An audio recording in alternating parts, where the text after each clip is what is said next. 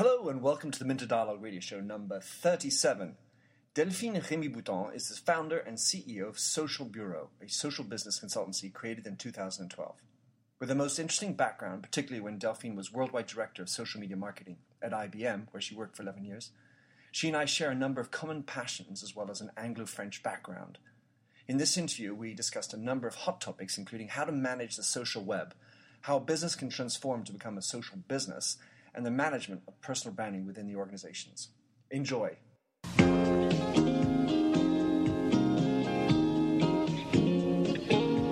Hello, bonjour, and welcome to the Minter Dialogue radio show, where we discuss brand marketing with a focus on all things digital. I am Minter Dial, and I'm author of the blog TheMyndset.com. That's TheMyndset, where branding gets personal. You'll find the show notes on the blog for the upcoming interview. So let's cut to the quick. Enjoy the show. Hello and welcome to the Minter Dialogue radio show. This morning it's a beautiful 1st of October in sunny Paris. And I have the pleasure to have with me Delphine Rémy-Bouton. Now, Delphine, can you explain to us who you are and what you do? Sure. Hi. So I'm Delphine and I'm a French entrepreneur. I launched my company a year ago. Prior to that, I was at IBM, where I stayed. I worked there for 11 years, and I was actually based for 14 years in London. For the last 2 years, I now live in Paris, but my company called the Social Bureau is also based in London. So I do a lot of back and forth and going to London quite a lot as well. So you're a Eurostar traveler, like I am. So tell us about the Social Bureau. So what does Social Bureau do? Sure. So the Social Bureau helps companies to transform into social business. And we help companies to turn into to move to become much more digital, to be digitally ready, both internally and externally. So we believe that people and companies today has to move from a document-centric approach to a people-centric approach. So we enable the transformation internally and the transformation as a result externally. How a brand today communicates to his customers and to his employees has to be radically different from before. All right, you mentioned the term of a social business. What does that mean? So a social business is not a business who has a Facebook or Twitter page. I mean, this is much more than that. Everything around the enterprise has to be connected. Everyone within the enterprise has to be connected. We all are, and we can today technologically be connected. The idea is that culturally we need to be a much more collaborative. We need to have a collaborative approach to business. So a social business is a company that is connected with its employees, and with its clients and partners, and allowing for everyone to have a conversation real time and to help each other. So everybody has the same voice within the company to the same purpose, which is success. Well, so let's go back to your IBM experience, because of course it's rather an exceptional story. Can you tell us in short fashion what went on in IBM and how it converted into a social business? So that transformation didn't happen overnight. IBM is a 100-years-old company, and it took not 100 years to turn into that, but it didn't happen overnight. So it's a transformation that takes a while, and you need to be ready for doing this in steps. So at IBM, the very first thing that the corporation did is to allow for its 370,000 employees to be active and to be participating in the conversation online and offline. So, the digital world is not these weird things there and it's like, what is it? It's just an echo of what's happening in real life. So we say in French, prendre la parole. So we talk in real life, and we need to do the same on the web. So we're going to be having a conversation, leaving, a comment on a blog, etc., etc. So we're part of the conversation that is already happening. So the first thing that we did was allowing for the employees to do that, to create a digital eminence. And so obviously it wasn't you must do this or you mustn't do that. It was, if you do this, this is going to not only help you as an employee to create, visibility, to create to develop your career path, but it's also going to help, the success of the company. So let me just to break in on that. So how do you accompany that in an organization of that size? What were the steps, the critical path for getting that to work?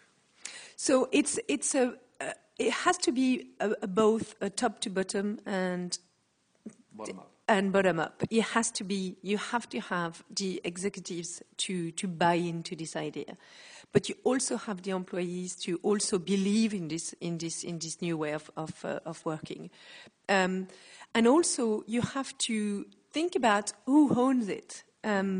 And it can be political, right? In companies, it can be a power fight or struggle, and in my sense, everybody owns it. It's everybody's business to be a success in life. So it's everybody's business to become social and to become, digitally empowered. Well, I understand that. And you still got 360,000 people you got to try and get to that.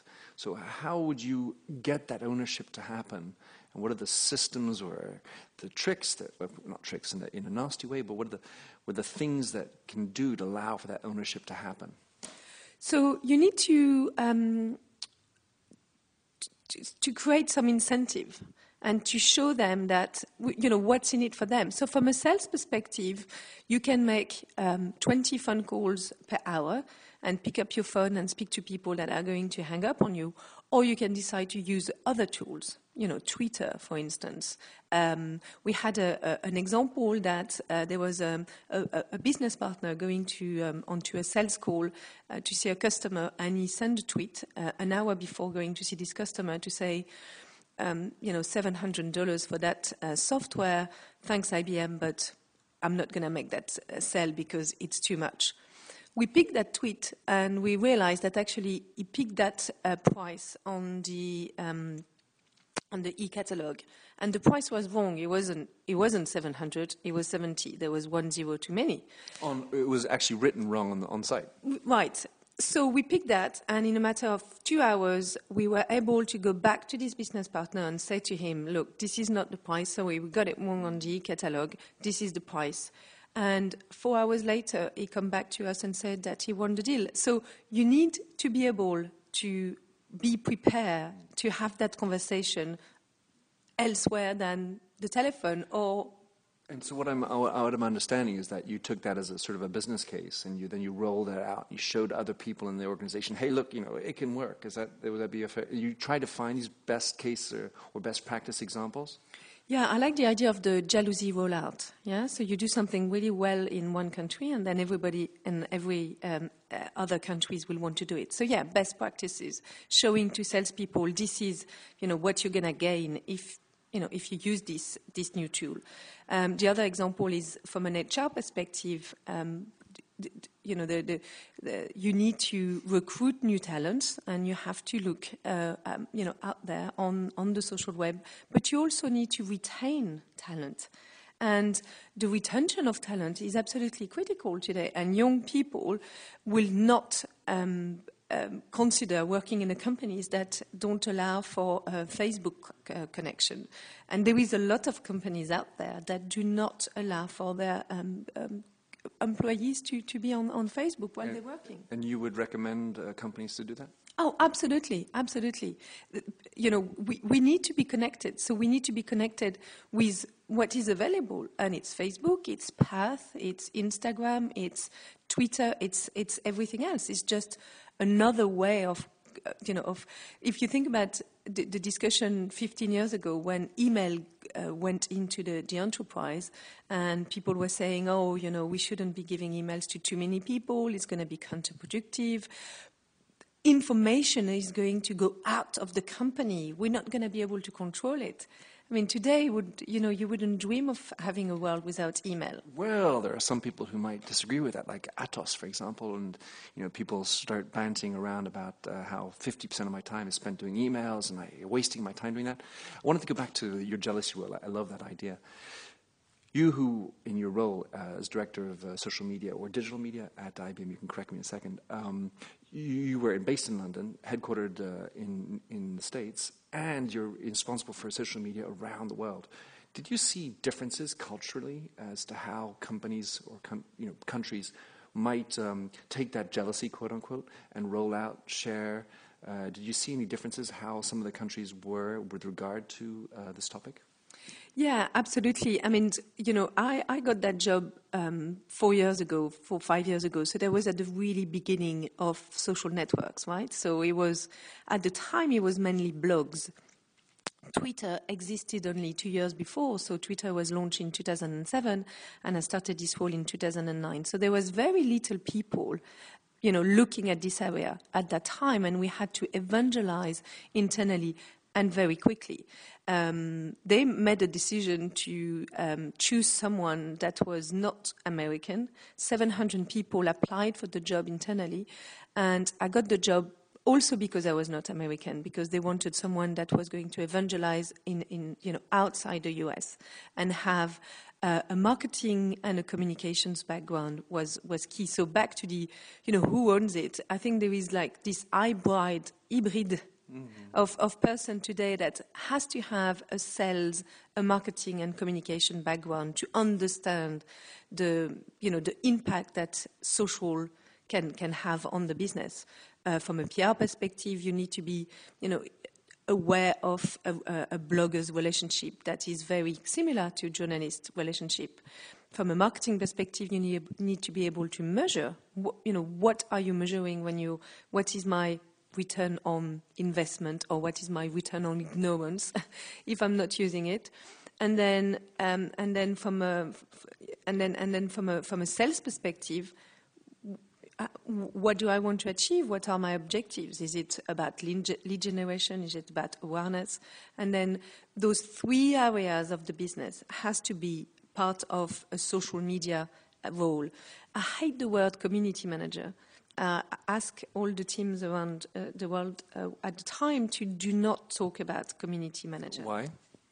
Because I don't believe you manage a community. I believe it's the community that should manage you.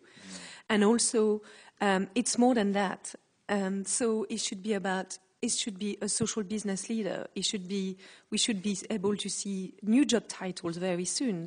CFO, Chief Facebook Officer, CGO, Chief Google Officer, or CLO, Chief Listening Officer.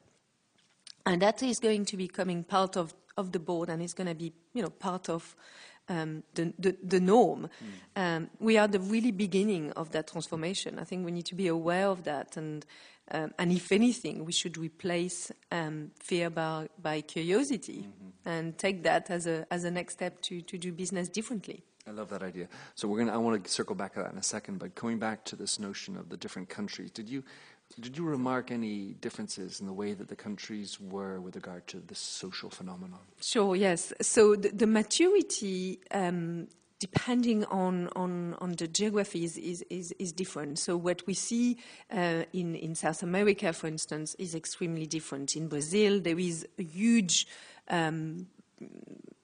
activity around blogs, and what we see in India, for example, we see a lot of activities on social networks such as Twitter, such as LinkedIn. So I think the overall, you need to think global but act local, because people will be different in different countries. A lunch and learn activity can really work in the US, but in France, a lunch and learn is like, no, when I lunch, right? I have my glass of wine.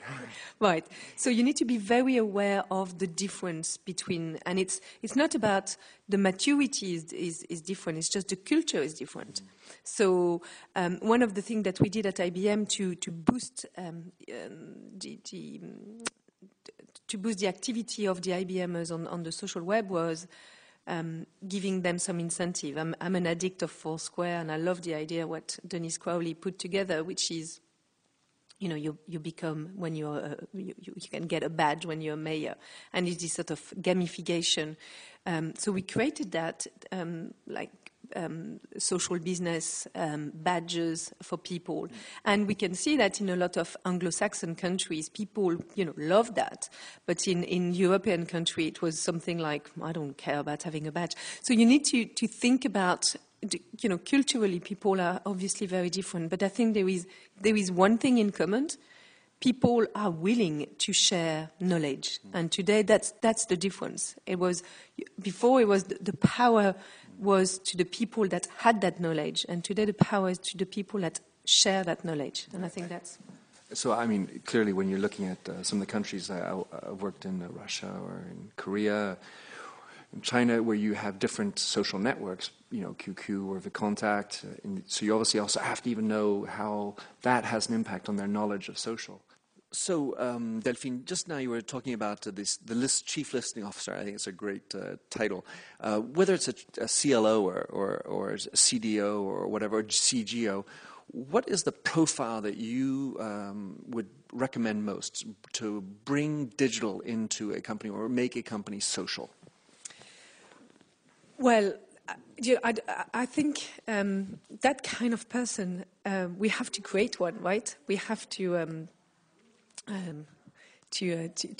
make that happen. So I think the evangelist has to be everyone within the organization. There shouldn't be one evangelist. It should be everyone's business. It should be coming from sales, from marketing, from HR, from communication. So and that will be somebody who's going to be bringing all those people together to understand that you have to be a social enterprise today if you want to succeed. Right, so the person then would have to have a sort of a credibility in front of each of the people in front. So a sales, a marketing, a communications background, or is it just a federating ability, an ability to get everyone to get together? Well, so as I said earlier, I think you have to have a sales, a marketing and a communication background all together to be able to gather the importance that it has on every part of the business. I think you need to be and you need to be leading that transformation. You need to be taking that on board on everything that you do. So you need to be working differently than you do today, and that's something possible. That's something that we all ready for. We shouldn't just fear that. As I said, we should just get on with it. Well, I agree with you. And the profile, it also seems to be important. Must be able to, at the very least, carry the word of the CEO. But I would say even more often be able to convert the CEO, him or herself. Because one of the big challenges in organizations top down is if the top doesn't really exhibit and behave in a social way, it makes for an extremely difficult journey for the rest of the company to become social. Yeah, so there is two ways. You can go in the hard way. Michael Dell is the example, right? So in 2005, there was a blogger named Jeff Jarvis, very famous in the US, who started to write something on his blog about the fact that Dell was not doing what they were supposed to be doing. So Dell lies, Dell sucks. Dell's response to that was, we don't respond to blogger. Right? We talk to Financial Times, but we don't really want to have a conversation with you, blogger. We know that story. That story got totally out of hand, and Dell nearly shut down. Today, you can be friend of Michael Dell, and he will be friend with you in a matter of seconds. They have about 90 people working 24/7, just doing that, listening what's going on. So. On the web. So you can decide, the hard way, or you can be smart and say, I'm going to have to do it because otherwise, my business is going to be in danger. So I'm taking out of that you would recommend that the CEO take a leading role in not only listening but interacting and I would say being social. I believe in leading by example. So I believe that, absolutely, the CEO should be tweeting from the board meeting. And we see a lot of great examples doing that, people doing that today. I mean, it's not tweeting on the board as the example, but leading as an example. Doing what you want your company to be doing and be part of that conversation. It's similar way, in a very similar way than you are in life. You're leading a conversation. You should be leading a conversation online. I so 100% agree with you, Delphine. So, Delphine, when we look at the IBM success in creating a social business, it strikes me that part of that success is because of what IBM is in this particular case. It's a consultancy that has assets in the form of its people that are constantly producing content in the form of intelligent white papers, and they've created this situation, I think, in part because of who they are. Now, when I work for L'Oréal, a lot of other companies, they are creating products. What are the key things that you would say take out of the IBM story and that are transposable on other types of businesses which aren't necessarily producing content in the same kind of speed? Yeah, I mean, I guess, the example of IBM as a technology company does help a transformation when, the asset is the knowledge and it's a services company. But I think, that model can be used and reused to a lot of companies today. And that collaboration, internal collaboration, we can see today that can be replicated from an external point of view. So this is not about B2B or this is not about B2C anymore. Welcome to the C2C era, where you have to allow for that conversation to take place with you and without you. So so that's what matters. It's a model to demonstrate that we can redo it in a customer environment, in a partner's environment, to own the ecosystem to its in total. Yeah. So what I take away from that is the C2C notion is, well, let's get focused on who the client is, whether you're selling a product or service, and reorient, listen to the client, and then create the assets that they want to hear about. All right, Delphine, thank you very much for being on the show. How can someone read up about you, talk about your blog, and or follow you? Sure. So I'm on Twitter at Delphine Arbi. I'm also pretty much on every social network you can think of. And I have a blog, delphineremiboutan.com, and I also have my blog on my company blog, www.thesocialbureau.com. All right, well, I'll be sure to put all those in the show notes. Delphine, thanks for being here. I look forward to following what you're doing and staying in touch. Thank you. Thank you so much. Thanks for having listened to this recording of the Minter Dialogue radio show. You'll find the show notes on themyndset.com, TheMyndset, where you can also sign up for my weekly newsletter.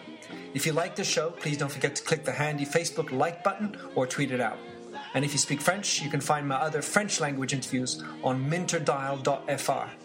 In the meantime, please come join the conversation at The Myndset or catch me on Twitter at MDIAL. Happy trails.